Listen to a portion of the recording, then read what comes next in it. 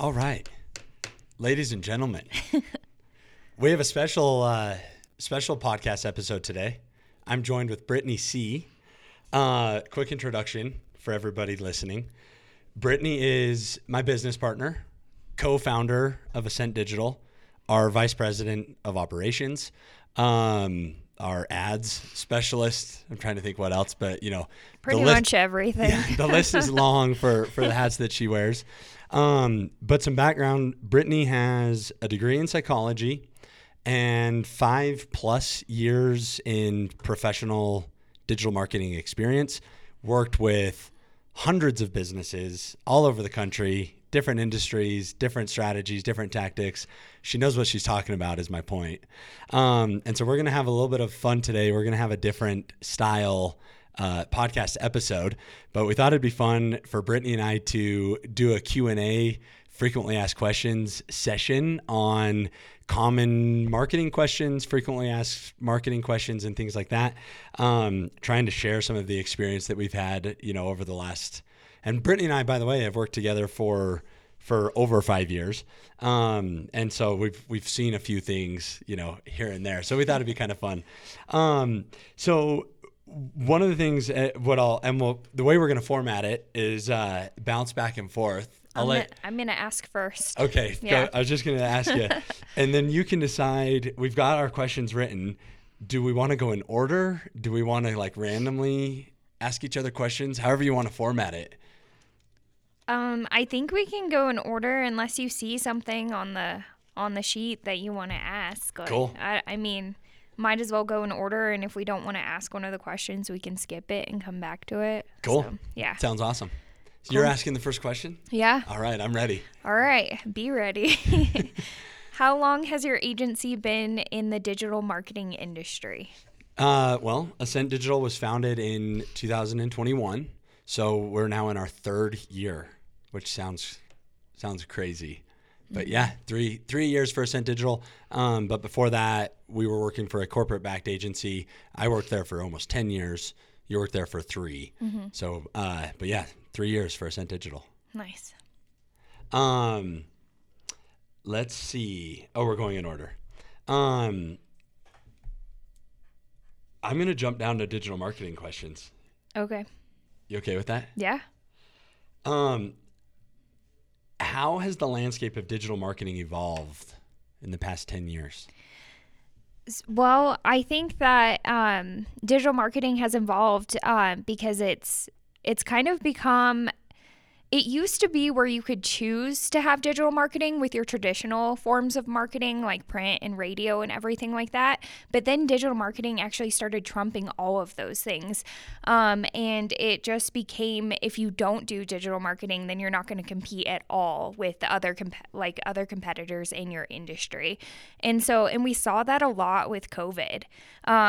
I remember you and I were still grinding during COVID with our other agency, and it was because everyone was buying online because we couldn't go anywhere. And so if we found, I remember it was very prevalent that the people that pulled out during COVID, pulled all their marketing spend out and stopped advertising, actually didn't make it. Their business failed.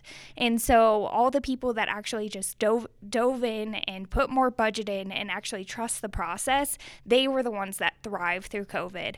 And so there's that, digital marketing just became the most prevalent form of marketing because everyone was doing everything online. But then video took over. If you don't have video in your marketing strategy, then you're not going to stand out at all throughout all of the noise on the internet. We found that with all of our advertising.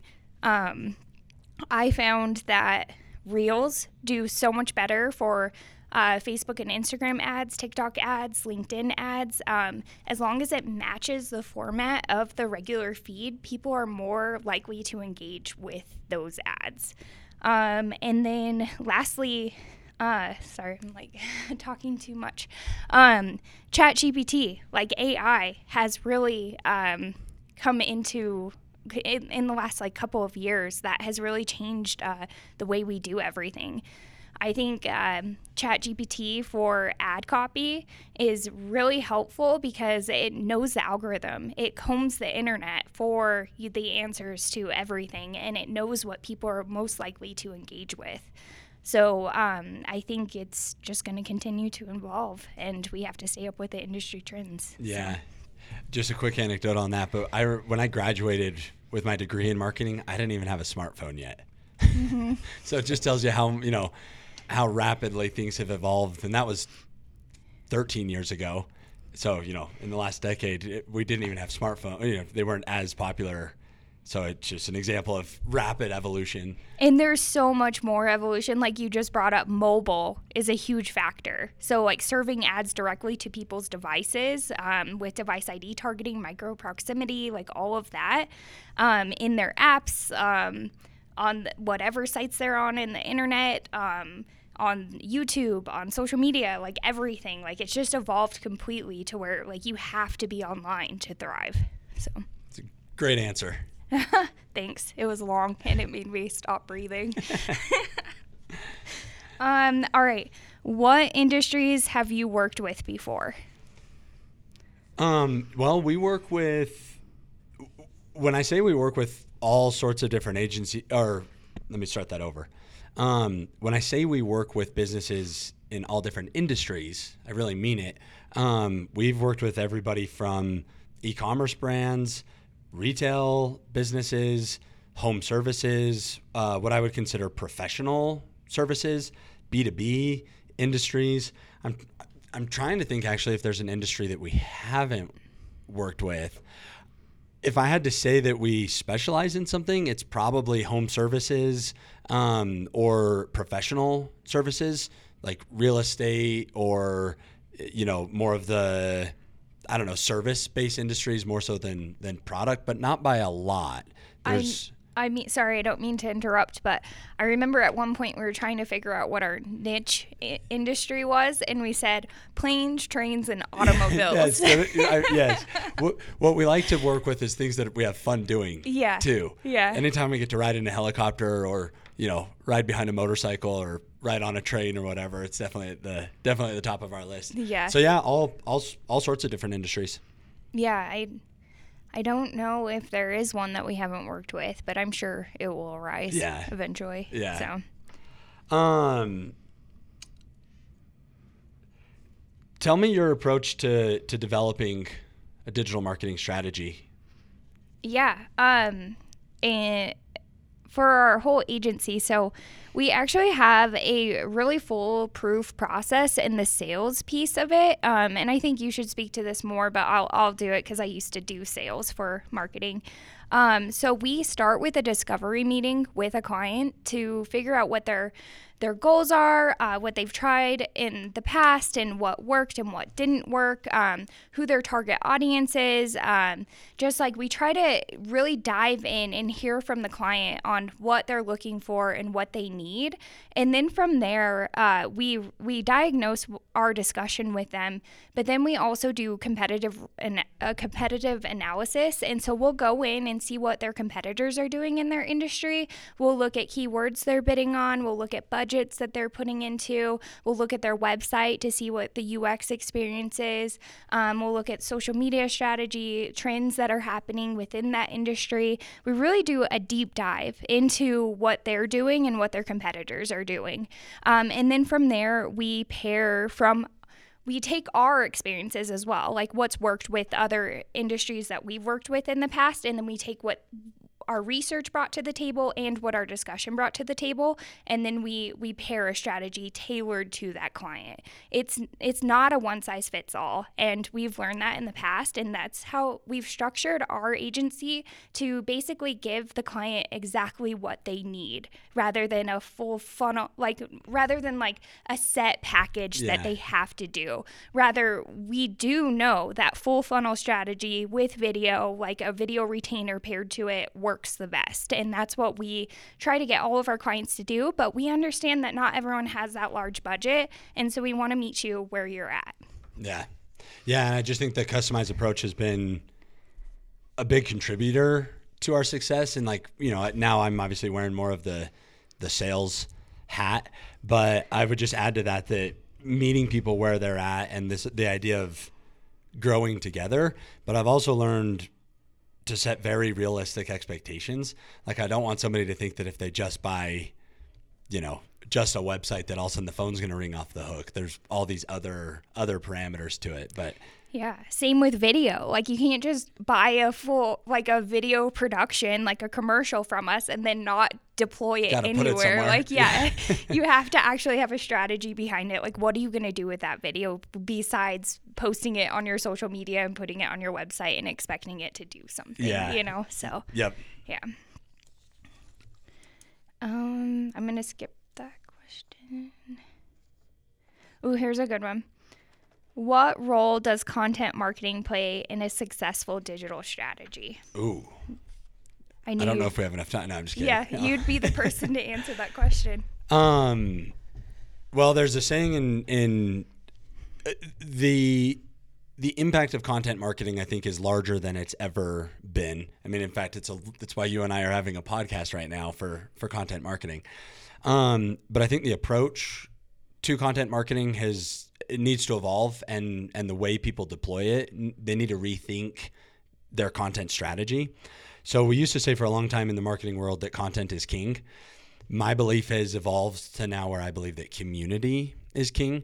And what that means is that we can't just be putting out content and assuming that there's going to be engagement and interactions and adding value and things like that. We now actually have to participate with the content.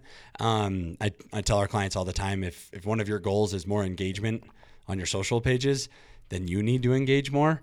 You need to be, liking and commenting and things like that. The other factor when it comes to the content side of things is truly adding value. It used to be for a long time that we could get away with posting a bunch of stock images on social media with canned captions and a hashtag strategy and grow our audiences that way. Algorithms have changed quite a bit, but more importantly, consumer behavior has changed quite a bit to where now the only content that's going to work is authentic content. And we tell people all the time from a content marketing perspective, we pretty much have 3 options. We can either educate, entertain, or inspire. The last thing we want to do through our content marketing is sell stuff.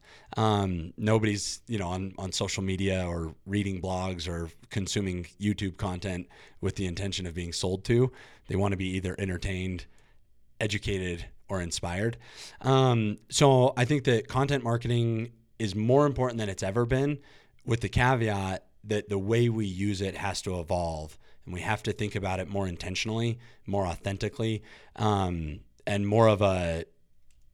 creating more of a community rather than just, posting content out and crossing our fingers and hoping that somebody will find it. I could talk about that for hours, but that's kind of the Cliff Notes answer to the content marketing side of things. Yeah. I think you nailed it. My turn, huh? Yep.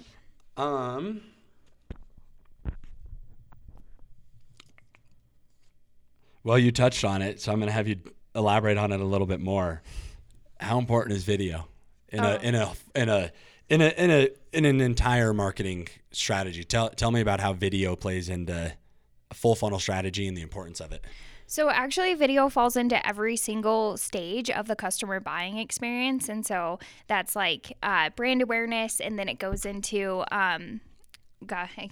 it's like brand awareness, and then it's interest, and then it's intent and research, and then it's like actual conversion, and then it goes into a retention. I think I skipped a stage in that. I haven't looked at it in a while. But anyway, so like different types of video, like is really good for that buying strategy. So like we'll do a full form like commercial, 30 seconds, and that will be used for YouTube or streaming TV or pre-roll video. And then we will actually format that. We'll cut it down into different sizes so that it's relevant, so it's a real size on social media. And when I do meta ads like Instagram and Facebook, I actually ask for a 1080 by 1350 and a 1080 by 1920 because those are the best best performance, and those are like what are going to fit perfectly into the sizes of ads that Facebook and Instagram serve. So you have to make sure you have the right format for sure.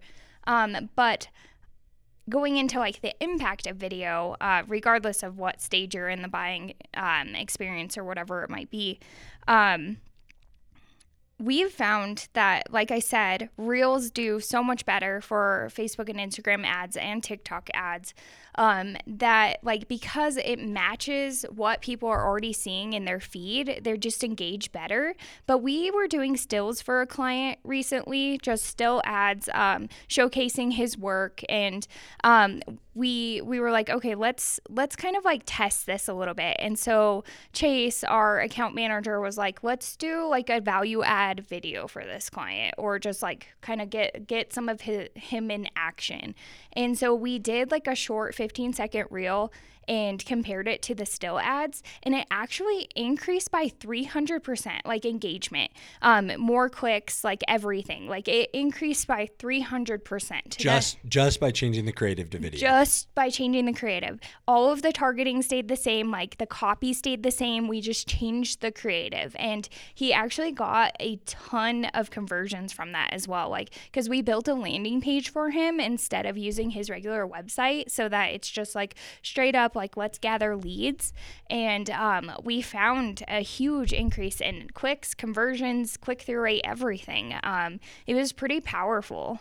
And I see that all the time. And so when I run ads on social media, I make sure that they're vertical format. I only run horizontal if I have to. Like if for some reason, like the client gave it to us and it didn't work to put it in vertical format, but it's just so powerful when it matches what people are already consuming. So yeah.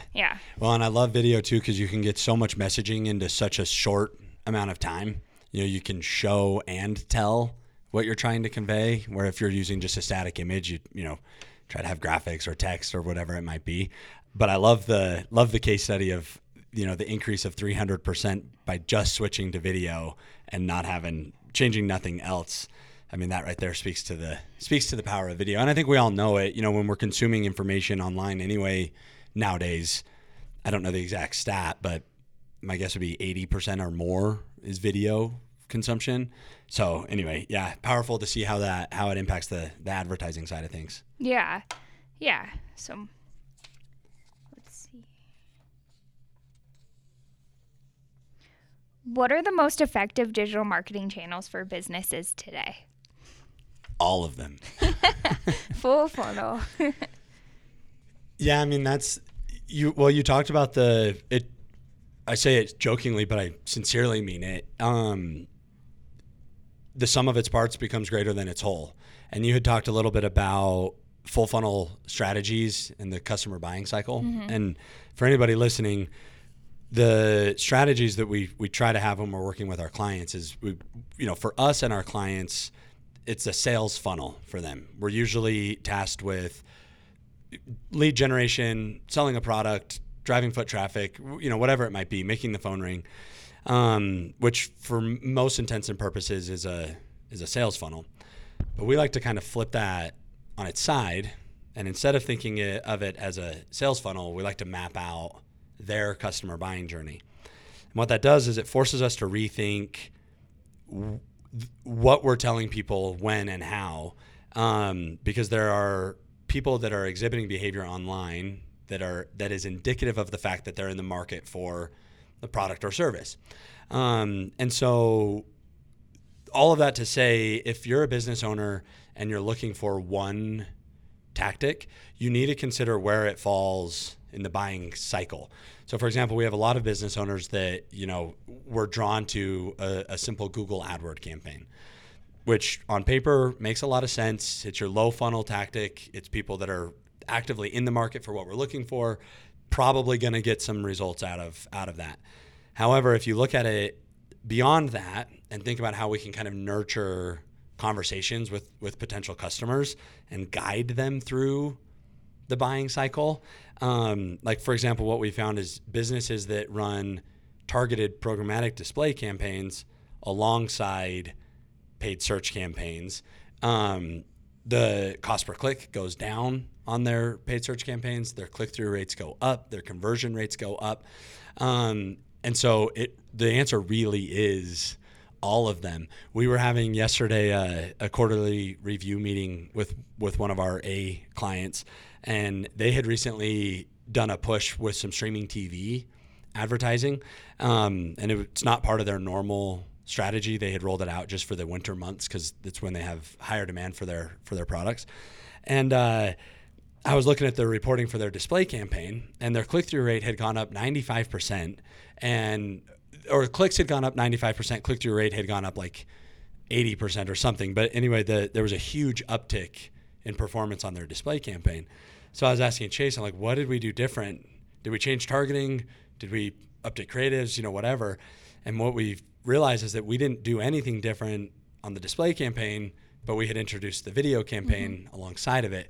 So a good example of how one thing impacts the other, and the fact that they were running the video campaign actually made their display campaign perform better, and then their paid search campaign performed better, and all of it. So when you're thinking about it, if you can, the sum of its parts becomes greater than its whole, and the return on investment when you kind of introduce a full funnel strategy is not dollar for dollar. It becomes exponential. So when possible for clients, we want to do a full funnel strategy. Obviously, with in-depth conversations, we can narrow it down if needed. But there's the joking answer of all of it, but also the sincere answer of all of it. Cool. So I want to hear about the significance of, we call it UX. For anybody listening, that means the user experience on websites and how it relates to digital marketing. Yeah, I mean, and I guess I could get like a little in depth with that. So there are some frustrating things for clients, like navigation isn't easy, like maybe buttons aren't working, or like the site speed, like the load time is taking forever.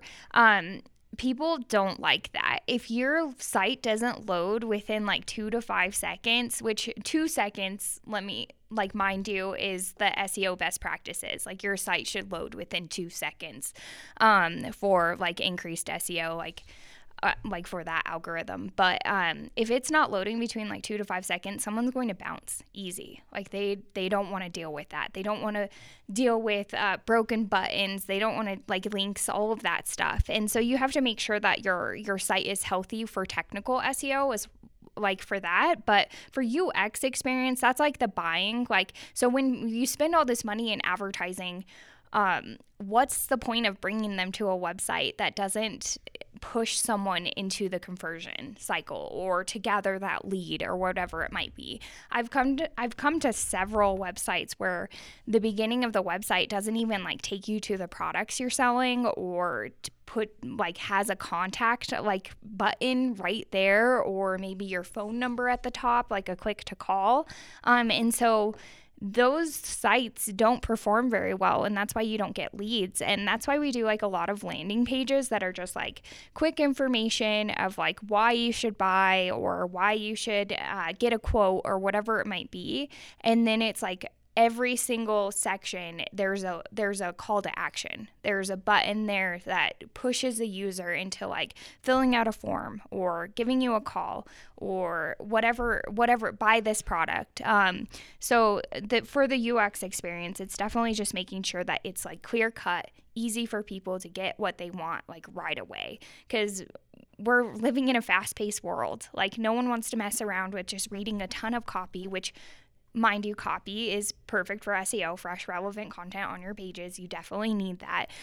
But you want it to be like relevant. You want it to push people into that buying cycle, into actually like, okay, this is a trustworthy website. This is like easy to navigate. This is easy to get what I need out of this. So would you say that if a business owner is wondering why their marketing is maybe not working as well as it should, or, they're getting the reporting back from their agency and they're seeing these click-through rates and, these what we call kind of vanity metrics and stuff, but they're not getting leads, is the place that they should analyze first the experience on their own website? Yeah, and we 100%, like when we have successful campaigns and we're like, what is happening? It usually comes down to what's happening on the website. And that's why we have analytical tools like Google Analytics. We've used Hotjar before, like Google Tag Manager can track button clicks, like all of those things. But it's definitely that. And we find that in our strategy. Like we go to people's websites first thing when we're doing research just to see what's happening there. And we'll give our best recommendation when we present them with a proposal. Hey, you need a new website, or we need to take over your website for hosting so that we can make some significant changes to make sure that people are actually getting what they need from your site and you're getting what you need from your customers. So I definitely recommend looking at your website before you start any advertising. There's been times where we've paused advertising because we need to make sure the website is ready to go before we put all of that money into it. Yeah, so, it matters. It does, definitely. All right. How do you identify and target the right audience for a particular campaign? So when it comes to identifying and targeting an audience for any campaign, I like to think of it in three main categories. Question number 1 is, who are we talking to? Question number 2 is, what are we telling them? And question number 3 is, where are we telling it? So through conversations with my clients, we usually get some insight into who their ideal customer is. But more than that, we've got to understand the things that those customers identify with, the subcultures involved with their target audience, the type of content that they're consuming and things like that, who the ultimate decision maker is. But if we think about those three main things, who are we talking to, what are we telling them, and where are we telling it? What it does is it helps us understand the audience. For example, there are certain audiences that, you have to use different verbiage with, or they can tell if you're not authentic or part of that subculture or that brand. Seth Godin has a saying that people like us do things like that. And kind of this idea of micro influence and these tight knit communities. And so we look at what makes that up. The other thing I tell people all the time is we care about to whom our ads are served more so than where they're served. So for example, we could be working with a insurance company that's it's open enrollment, or they're working on, health insurance for people. And I don't really care if that gets served on Fox News or CNN or anything in between. What I care about is that the person that sees the ad is in the market for the service that they're offering, has shown behavior online that says that they're in the market for it. And there's a lot of powerful ways that we can create the targeting elements. Luckily, we have access to a whole bunch of really great and powerful data with the type of content people are consuming, people's search behavior, and then also physical, location-based targeting. We have a purchase behavior too, like based off of credit cards. Yeah, exactly. And one of the cool things is the location-based targeting side of things. We've got a client that their target audience was the LGBTQ community. And so we geo-fenced Pride events and basically got, device ID data from Pride events all over the country because we knew that there was a high concentration of their target audience at those events. So there's a lot of ways that we can gather the targeting elements and the data behind it. But the guiding thoughts are those three things. Who are we talking to? What are we telling them? And where's the best place for us to talk to them? Yeah. My turn. Pick an easy one. I'm trying to pick the hard ones so you don't ask me the hard ones. Talk to me about how a business can optimize their website for search engine rankings. And I think it'd be cool to think about it in terms of how a business owner, things that without hiring an agency, things that a business owner can do to help pump their SEO. Yeah. So search engine optimization is a beast. It definitely is. There's a lot of components that go into the algorithm, and there are different types of SEO. So there's local SEO, there's organic SEO, there's technical SEO. And so we definitely have to keep in mind all of those things. I guess for a business owner, it's making sure that you do some keyword research before you start writing the copy for your website. You don't want to do keyword stuffing because that's black hat SEO, that's frowned upon. You'll get your site shut down by Google. It'll be flagged. But you want to make sure that you have relevant keywords in your headings, like your H1 and H2 headings, because that's what Google's going to see. I use this example all the time. Like, we had an electrician company or like electrician, and he had one of his sections names was lighting, and it's like, okay, what about lighting? Like, Google's gonna index that and be like, okay, they sell lighting fixtures, or like, just think about the possibilities with just the word lighting. Like, it was not in depth. Like, it should say lighting electrical services or something like that, where Google can actually read it. It's a computer at the end of the day. It's not a consumer. It's not a person. Like, it's not going to know exactly what you're talking about. So you have to make sure you have the proper headings, you have the right keywords in all of your content, and then you have relevant copy that's educational, that's trustworthy, that's going to resonate with your audience. It's recommended that you have at least 400 words on each page of your website, just so Google to index it and to help with your SEO. It's also recommended to have fresh and relevant copy. So you want to make sure that you're updating your website at least on a monthly basis. And that's why blogs are still relevant. Everyone thinks that blogs have died or whatever it might be, but actually having fresh, relevant copy or content going to your website on a monthly basis is boosting your SEO. And it's actually making it to where you're popping up on the search results, whether in an educational way, I guess. And so that's really helpful.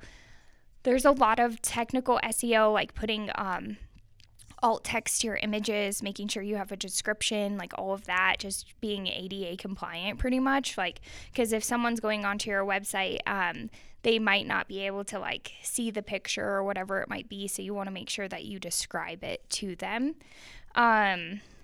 Let's see, having this piece is the worst, but it's like basically SEO is PR, so it's link building. So you want to make sure that you are listed on other websites as well and other online directories. We have a low form SEO product for local SEO where it's called Power Listings, where we list businesses on up to 70 online directories, and that helps like build backlinks so that it leads customers back to your website, and it also helps with boosting your SEO. For local SEO, having a Google business profile is the biggest piece. I think it's 37% of the local SEO algorithm now. Reviews is 17%. These might be outdated numbers, by the way. I haven't looked at it in a while, but like 17% for reviews. Having that profile completely filled out, like fully descriptive, just where like there's nothing else you can do, is a huge piece. It actually gives you like a ranking, like on Google business profiles. It will say like your profile is 100% complete or 90% complete. So just make sure that's completely filled out. That will help tremendously. And like I said, customer reviews as well. Having a Google business profile is actually having like another website. When people search locally with geo-modified terms, the Google business profile is going to pop up first, and you want to make sure that's perfectly complete so that you're in that 3-pack on the search results. The whole point of digital marketing and SEO, whatever tactic you're doing, is to dominate that first page of the search results. Because if you're not on the first page, no one's going to go to your website. Like, I think it's like 58% of people that are on the first page are going to get the business, So no one goes to the second page. I don't remember the last time I went to the second page. That's like the old joke. If you want to hide a dead body, do it on the second page of Google. Exactly. So like the whole point is dominating that space though, right? So having a sponsored ad, like a Google ad at the very top, popping up for the search results, or even having a snippet of like what people are looking for, which you do by like putting on your website. Like you can create snippets on your website to like populate where Google will index it and post it for you. And then having, local search results, you're in the 3-pack, and then your website is popping up first on the organic search results, and then your social media pages are popping up as well, because you're dominating that space, because you're putting fresh and relevant content out there on your website, on your local SEO, like on your Google business profile, on your social media pages, and you're putting some ad spend into like the sponsored ads as well. Like I could go on and on, like I've on SEO, and it's so much, but it's important to do what you can with at least making sure that your copy is relevant, making sure you have the right keywords on your website, making sure the headings are accurate, so that a computer can read them. And then I do want to point out that just having a website isn't going to do anything for you. And like our websites come with like a little bit of basic SEO, but a lot of people expect for their website just to be indexed by Google right away. It takes time. It could take months for Google to index a website actually.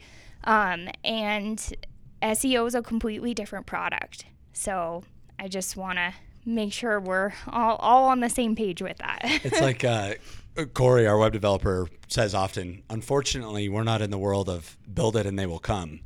We have to build it, market it, and then they will come. You can't just build a website and assume that a bunch of traffic is going to come there. But that's very helpful. And I think for anybody listening, start with writing a blog. Low-hanging fruit right there. Go to Google yourself, see how your Google business profile shows up. Make sure you're listed on online directories for some backlinks, and a heck of a start. Doing something is a whole lot more than doing nothing. Yeah, definitely. We can do free audits for clients as well. I like doing a deep dive and seeing, like, just giving some small tips and tricks, like where you can improve that, or you can just pay us to do it. So. Yeah. All right. I'm glad you're keeping track of the questions, because I've already lost track. Kind of. Okay. How do you determine the budget required for a digital marketing campaign? So when I'm going through the process with my clients, I actually intentionally don't talk about budget, and I tell them that, very, very openly. Mostly because I don't want to prevent ourselves from finding great opportunities because I'm trying to build a plan to a budget. So what I like to do is build a plan that I genuinely think is best for a client, and then work our way back towards a budget if necessary. Because there's a lot of things, and it's kind of like what I was talking about earlier with a full funnel strategy and the sum of its parts becoming greater than its whole. But we have to look at a lot of different factors. One of the biggest ones I look at is share of voice.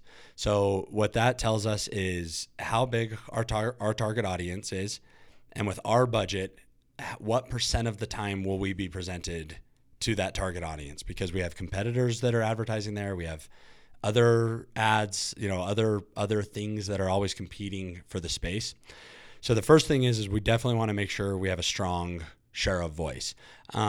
So much so that I will tell clients, if the budget's too small, we're better off not spending it at all and keeping that in our pocket, waiting till we can spend enough to actually make an impact. Beyond that, we're also looking at things like cost per clicks and bid strategies when it comes to our paid search campaigns. Google gives us some recommended budgets based on search volume and keyword pricing and things like that. So we get to use some insight from tools like Google to recommend the budget. Because what you don't want to do is, for example, have your budget set so low that if somebody clicks on your ad once, then you don't show up for the rest of the day. There's this fine line between having a healthy enough budget that we can actually make an impact versus, obviously wasting money. We never want to do that. So there's a lot of factors that come into play, but really what we're looking at is, what is the demand for our product? How big is the audience? And what's the level at which we know we can at least be in the mix. You know, we don't necessarily always recommend budgets that are high enough to just be totally dominating, because realistically for most small business owners that's out of the question, but enough to make sure that we're making an impact and having a healthy enough balance so that it works. Yeah, and I also want to point out that there's industry trends too. So like maybe you're like a winter focused business, and so you would want your budget to maybe fluctuate a little bit. You don't want to stop advertising at all, but maybe have a lower budget in like your slower months, and then start to ramp up before your season even starts. Like I would recommend like 1 to 2 months before your season even starts to get people start to think about it, and then like ramp it up full season. We've seen that a lot with our customers, and we started doing like fluctuating budgets just to make sure that we're following those industry trends and competing with when competitors increase their budget as well. So, and because it can change quick. Mm-hmm. Yeah, we've found that for sure. Let's talk about AI a little bit. Okay, I'll do my best.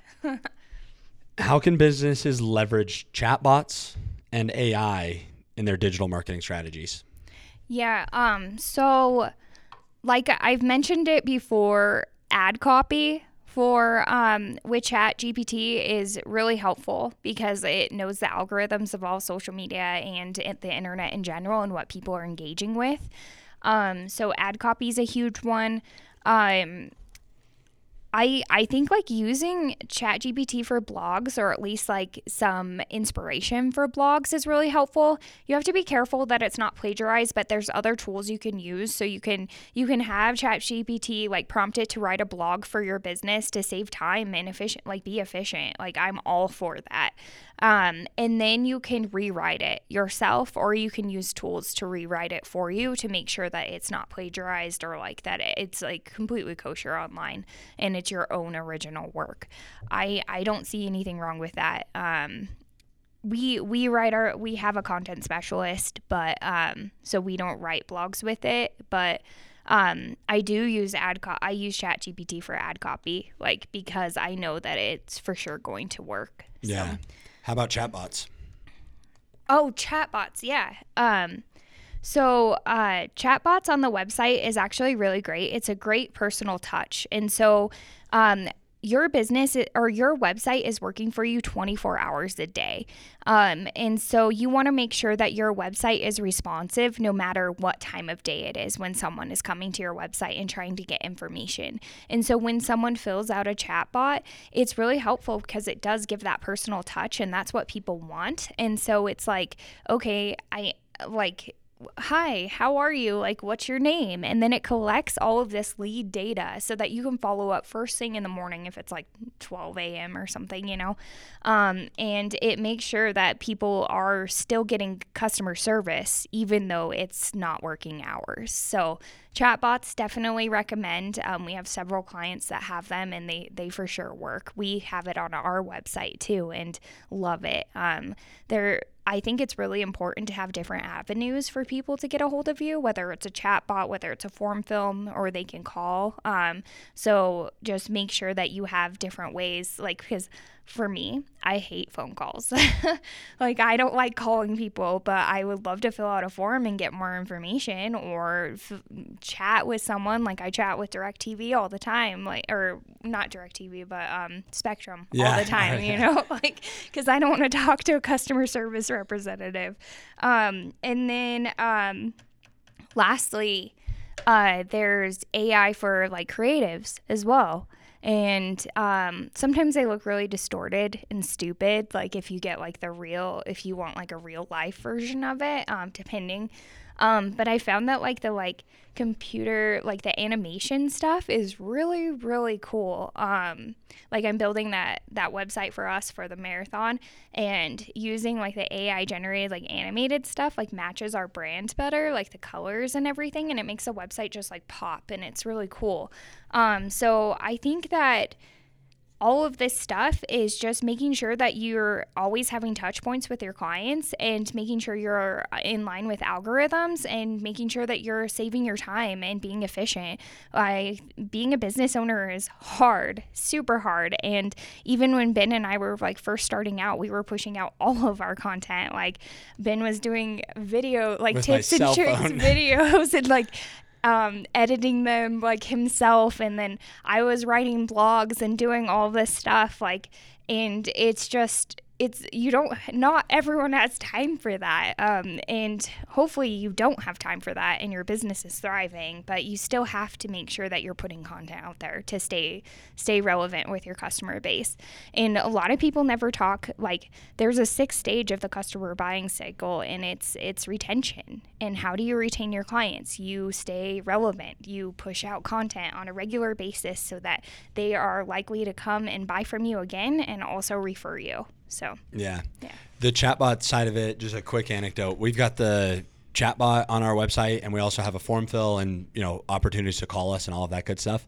I don't have the exact numbers, but my impression is that our chatbot is used probably 3 times more frequently than our normal form fill, and I think for a few reasons. One is it feels like you're talking to a human, so it feels interactive and engaging and things like that.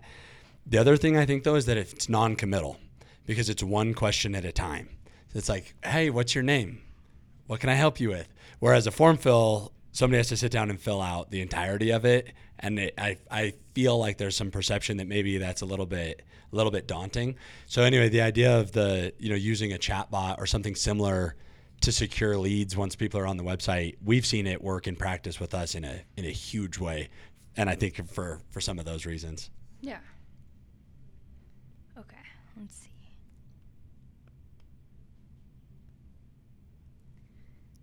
What role does customer reviews and testimonials play in digital marketing? Ooh. Social evidence is powerful.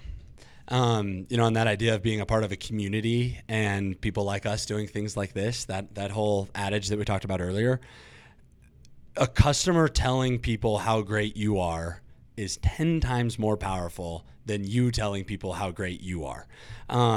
So there's always 2 audiences when it comes to digital marketing. There's always the algorithm, Google audience, and then there's also the real human audience. Reviews and testimonials are a great way to talk to both of those audiences. Google loves it from an algorithmic standpoint. It's building credibility with your business. It's showing Google that you are who you say you are. You're an authority in the industry, all of that good stuff. So it'll help with your search rankings and showing up and all that. More importantly, the real audience, the human audience, is going to see reviews and testimonials as social proof. One of my favorite things that we've been doing lately for clients are testimonial montage videos. And basically what we do is we go and we interview past clients or past customers on behalf of our business and get a feel for them, what it was like working with them. What was their favorite parts of it? Give me the essence of what their experience was. And then we piece it all together into these really powerful testimonial montage edits. And what I think is great about it is that you're hearing one message from 5 or 6 different people. And so there's this instant level of real credibility because we're getting authentic responses from people. There's fluctuations in their voice that you would never get if you scripted it. There's authenticity and sincerity behind going about it that way. And I think there's an argument that testimonials and reviews might be the most important thing for a business, because we can tell people how great we are all we want. Once someone else tells somebody how great we are, so much more powerful. So definitely got to keep testimonials and reviews a top priority for those 2 reasons: algorithm, but more importantly, the human audience. Yeah, definitely.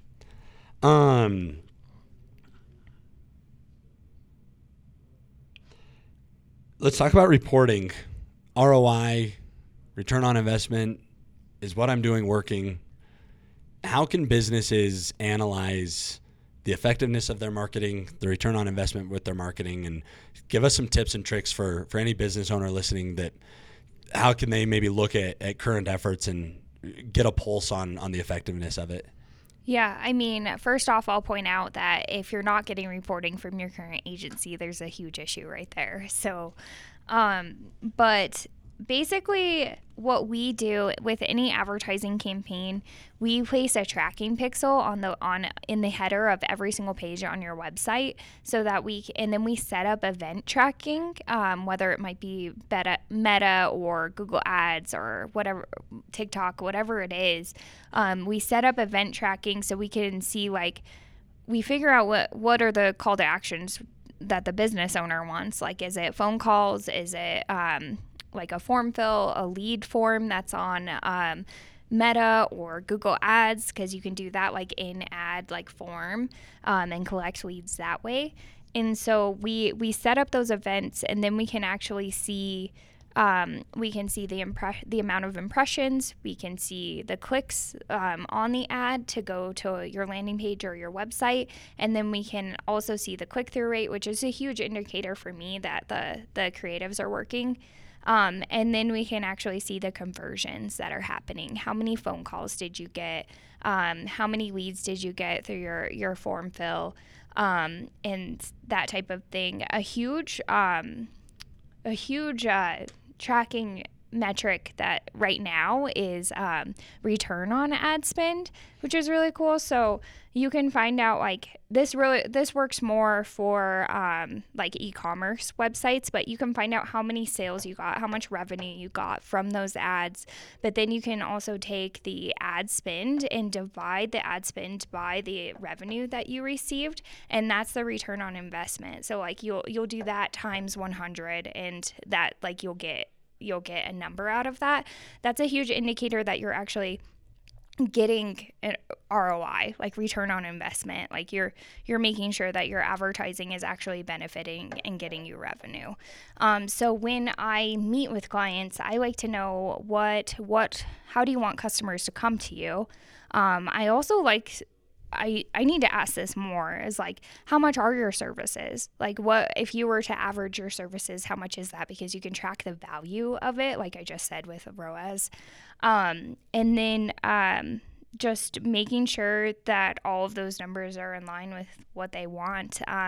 We send out reporting on a monthly basis. I'm a little behind this month, but we send it out, and it's actually a real human sending out your reporting, so that if you do have questions, you can respond to the email and we'll answer them. And we also have quarterly review meetings as well, so that we can go over like what our strategies are, making sure that we're in line with what's happening, and we can actually track our efforts beyond when someone comes to the website. I install a lot of like website like Google Analytics is a huge indicator to me, like what the behavior is, what user behavior is happening on your website. If like what the bounce rate is, how like the session time is, what pages did people interact with the most, what demographics did they have, are they in your target audience, that type of thing. So there's so much to it, but working with an agency, we can explain it to you, and we can actually get into the nitty gritty and making sure that like people are buying from you, or you're getting quality leads, and then going from there. And that's why we like to communicate with our customers on a regular basis, so that we can make sure that our efforts are actually coming into fruition, like, we all want the same thing. Yeah, like we want your business to grow. So it's good to talk to you and be like, okay, did you actually get applicants for this job, or did people actually call you for your services? And so it's just making sure that we're communicating so that we're in line. Yeah. Great answer. Thanks. It kind of went on a tangent, but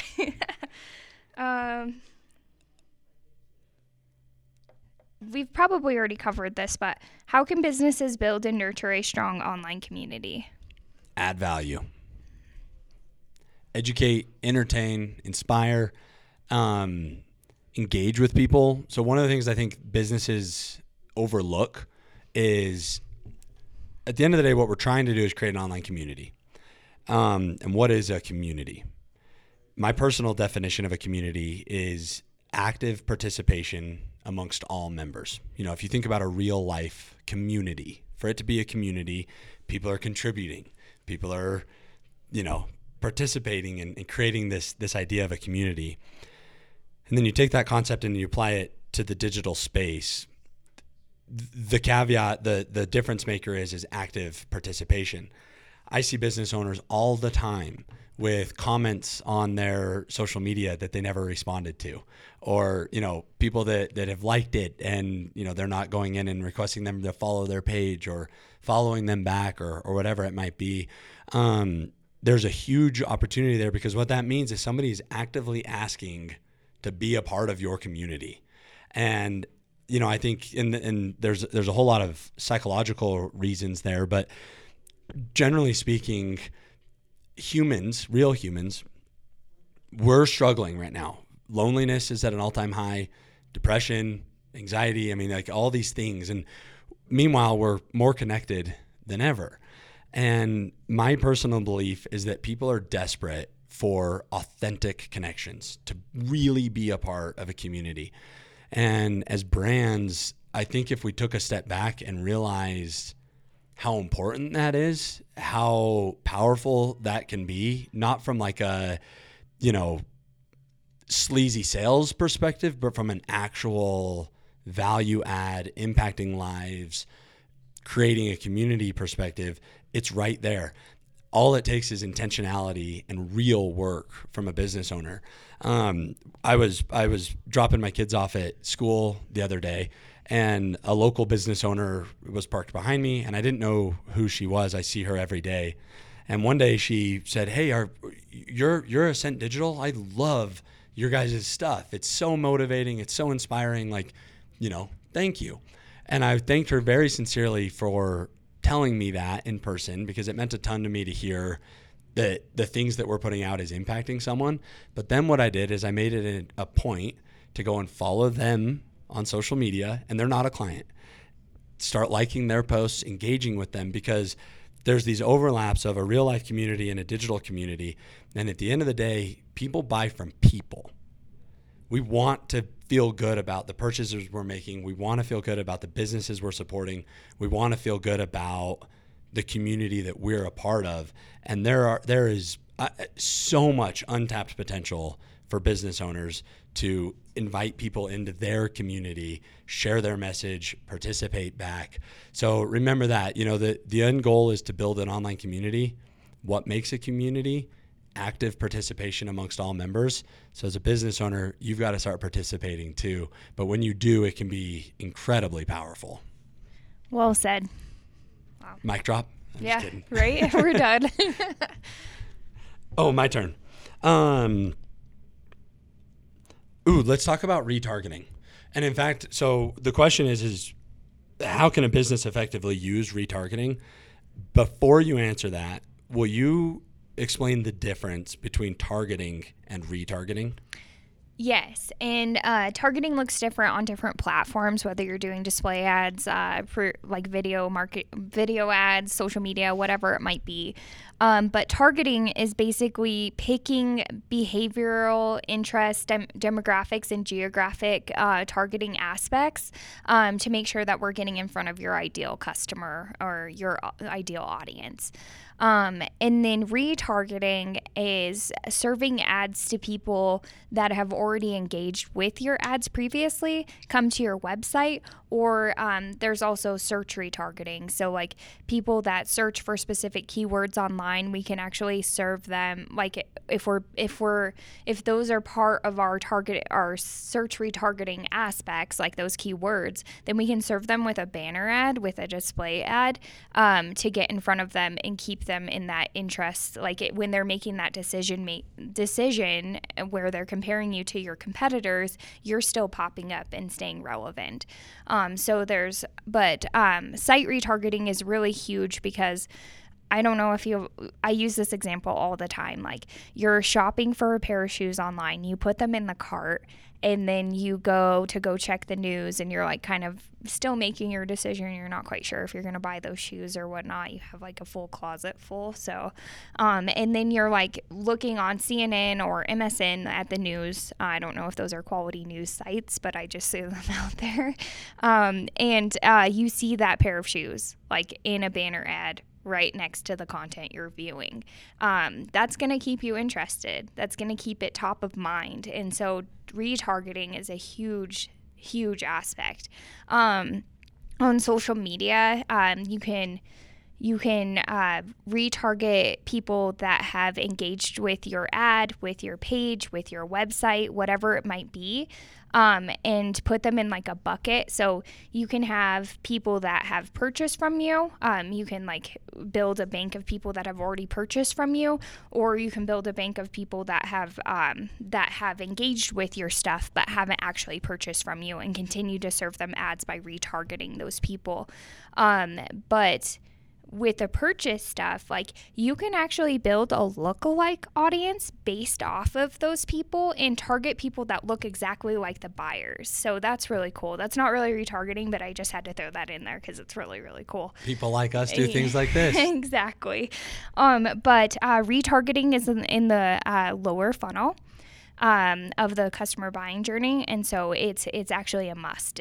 You have to, because it's continuing to keep yourself top of mind, building that trust with the consumer so that eventually they come around to buying from you. Because a lot of people don't just see something and then buy. Like, they need to be retargeted. There's been plenty of, I shop all the time on Instagram because I'm like, oh, that's a really cool product. And I'll go and look at the price and I'll be like, okay, I don't know if I should buy this or quite yet, but then I continue to get retargeted and I'm like, okay, well, I kind of want that. And I've been pondering about it. I'm interested, like all of those things. And then eventually I buy. So, always stay top of mind, and retargeting is part of that journey. And I do want to point out that display advertising falls in every single aspect of the customer buying journey because of that retargeting piece. So, it's a very powerful product when done right. Yeah. So. Before we wrap, I want to ask you just a couple questions that aren't on the list. Okay. Tell me your favorite part about running an agency, your favorite part about the work that you do. Yeah.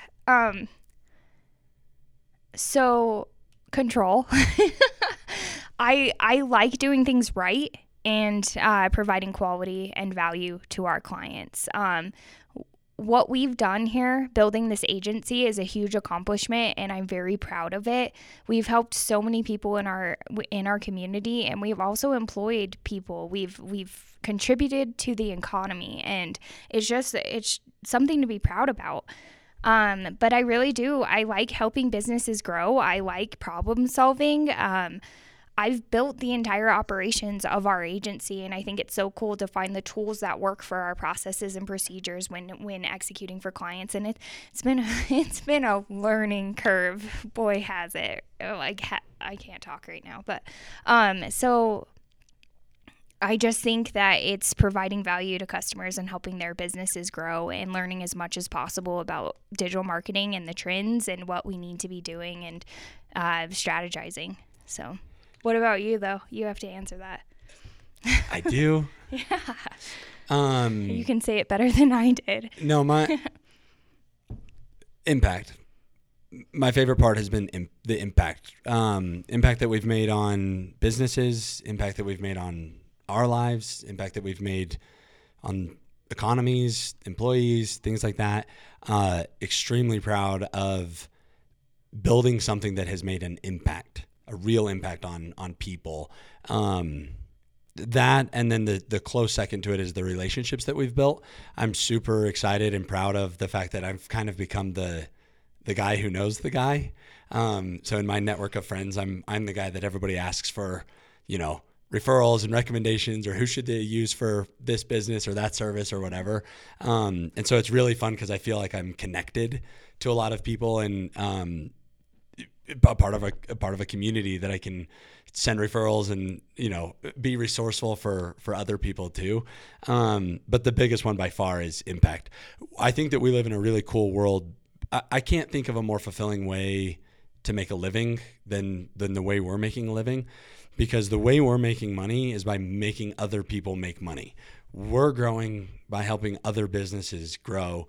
And that is so fulfilling to know that the better they all do, the better we're going to do, which is great. It's incredibly stressful. Don't get me wrong. Pressure is, you know, there's all of the complexities that come with it. But knowing that the more value we add to the world, the more valuable our lives become is about the coolest way to make a living that I can think of.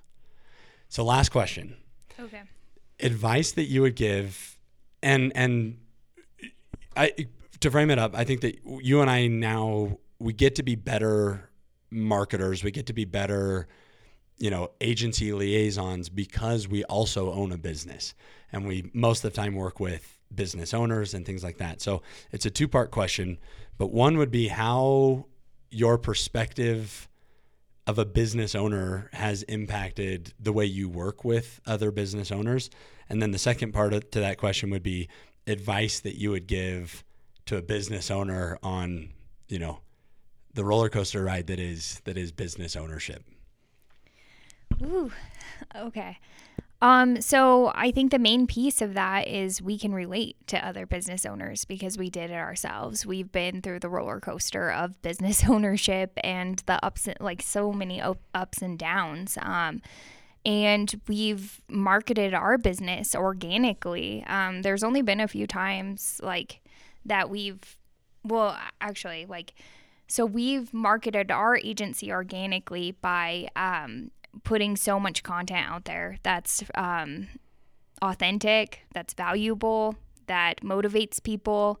And this has all been Ben. I mean, he's definitely pushed our team, our content team, to continue to push things out, and we're actually increasing the amount of content we put out. We're going to do it daily now. Just because we have seen the value and how it's grown our business. And so that's the advice that I always give business owners. If you're going to do it yourself, if you're going to market yourself and you're not going to hire an agency to do it for you, then you need to make sure that you're consistently putting out content that's following that 80-20 rule where 20% is selling. Like, yes, you have to talk about your brand sometimes, but the rest of it is providing value that's engaging content.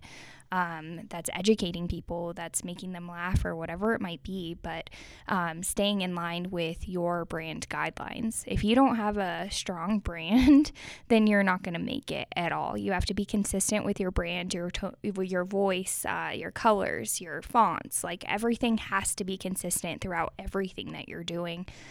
So staying consistent, pushing things out there on a regular basis, providing value. What types of customers do you like to work with? Like, I do that with realtors a lot, because like, as a realtor, how are you supposed to stand out? You have to find your thing. And I've met with realtors like, oh, I love to do VA loans. I love to work with veterans. And so it's like, okay, so then interview a veteran that you've sold a house to, or like get a testimonial from them, or do tips and tricks on how to approach a VA loan, or like put out more like veteran specific content, so that they know that that's your type of audience that you're trying to gather, and you're going to grow that community. I had one, like a realtor that I met with that likes to work with the Spanish speaking community because she was Spanish herself. And so I was like, okay, one fun thing that you could do is like teach Spanish, like in your content, like do like a word, like through like a week or something, and like teach that to people, or like do interviews, or like talk about like the Spanish culture or whatever it might be. Like, it doesn't always have to be real estate specific. Like, no one's going to follow you if you're just posting houses all the time. Like, you have to mix it up with like fun, engaging content, and whether it's not real estate specific or not. So I just think finding what you're passionate about and putting that out there, just like Ben has for our agency. Yeah, because you're in business for a reason, and you're probably passionate about your business. You're probably an authority. You probably know a whole lot about your business. Figure out what you're passionate about and put it out there. I love that. Yeah. Brittany, thanks so much for taking time, sharing your expertise. I hope I teed it up well enough at the beginning, but for anybody listening, the opportunity to learn and pick Brittany's brain is valuable because she does more in a day than most do in a week when it comes to digital marketing. This won't be the last time that we did this, but I thought it was really fun to kind of do the popcorn Q&A style. So thank you a ton for doing it. Thank you for the impact that you're making not only on Ascent Digital, but on all of the businesses that we work with.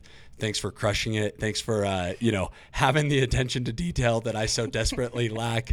And most importantly, thank you for taking time to share some of your knowledge with people because I think that it's super valuable. I appreciate it. Yeah, this has been a lot of fun. Thanks for having me. So, all right.